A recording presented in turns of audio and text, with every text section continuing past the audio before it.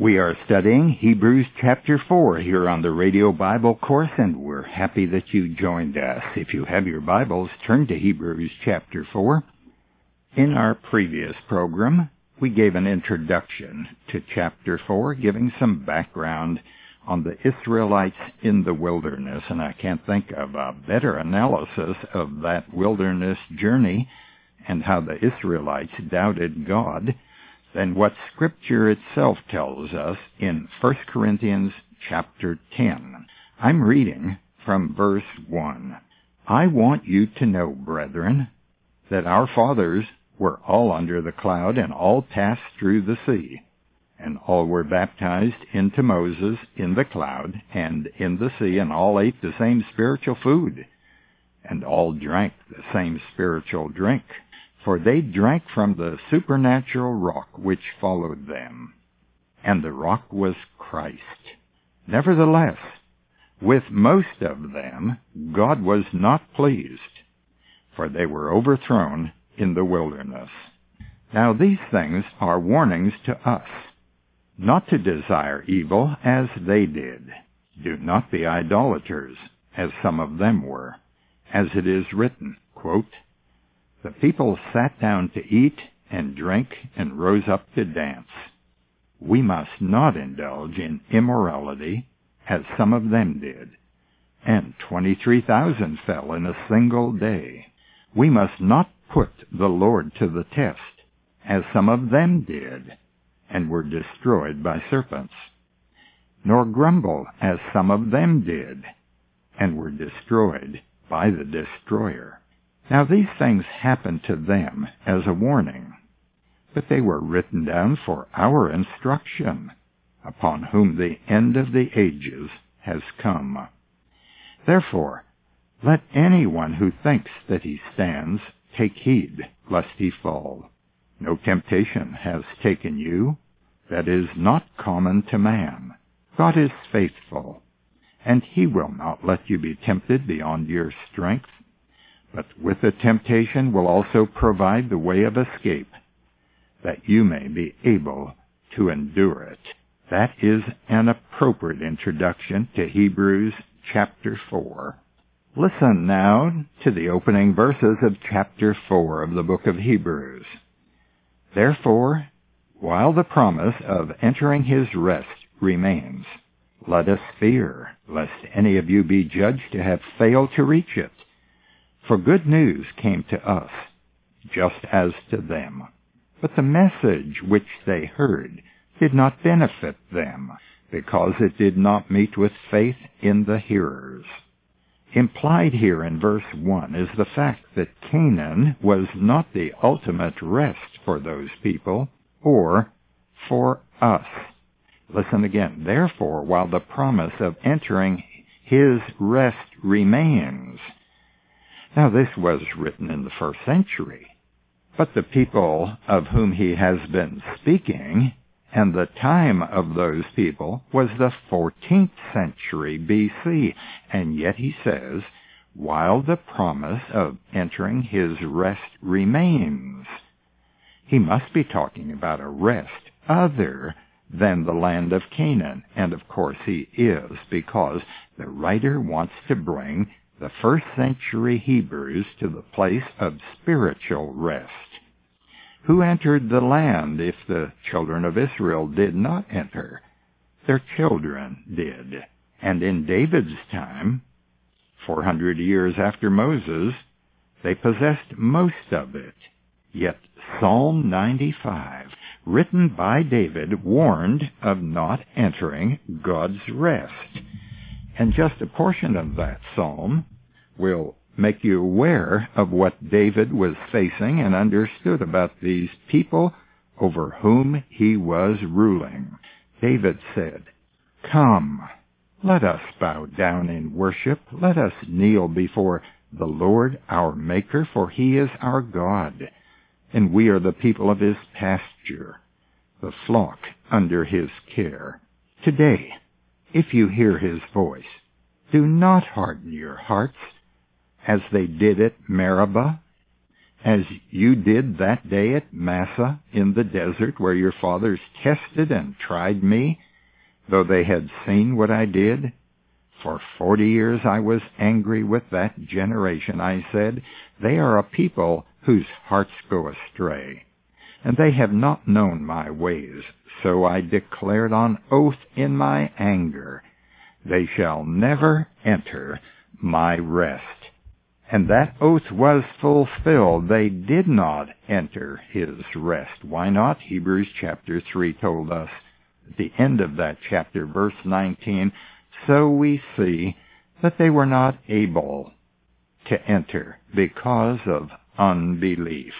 In Hebrews chapter 4, verse 1, we see that the promise of entering remained for the Hebrews in the first century and for us today. But here's a warning. He warns here that some might miss the spiritual counterpart of Canaan.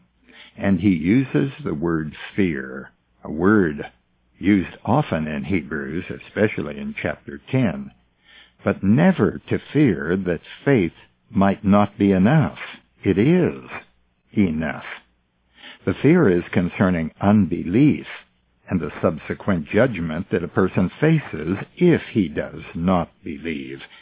And then there is the fear of falling into the hands of the living God, which will be brought up in chapter 10, verse 31. Men need to fear. They need to fear about doubting God. They believe men, and yet men are liars. Not only does the Scripture say that all men are liars, but we know it from experience. Now in Philippians chapter 2, verses 12 and 13, there is an exhortation to work out our salvation. But it doesn't say work for your salvation.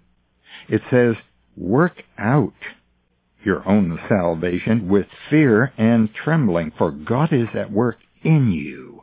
It's a call for serious respect of the one we follow. Why? Because some might fall short of attaining that goal, which is heaven or eternal life. But might you fall short because you didn't try hard enough? No. Because your behavior wasn't perfect? No. Because you didn't perform meritoriously or religiously? Not at all. Verse 2 explains why. It says, for good news came to us, just as to them. But the message which they heard did not benefit them. Why not? Because it did not meet with faith in the hearers, the writer tells us. And that's an explanation of why they needed to fear. They had good news promised by God as we have good news today. And good news is the gospel of grace, that God has offered salvation to us as a gift. Well, they had a promise. They had good news. You might even want to call it a gospel, because the word gospel means good news. And the good news was that God had promised to give them the land of Canaan. He said he would lead them to it. He said he would deliver them from the enemy. He would drive them out before them. And he asked those people to trust him. Well, they heard it, but hearing doesn't save anybody. I fear that in many churches, people don't understand this. They tend to suppose that hearing the Bible read, whether it be at a funeral or at a marriage or in church on Sunday morning, that brings a guarantee of security. Hearing, mind you, is essential, absolutely essential, and Jesus even brought out this point in John 5:24, when he said, he who hears my word and believes him who sent me. It, of course, is necessary before one can believe to hear the word of God, because the object of our faith is the promise of God.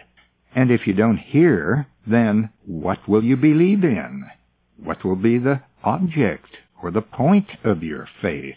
We can't believe something that we dream up or wish will come true.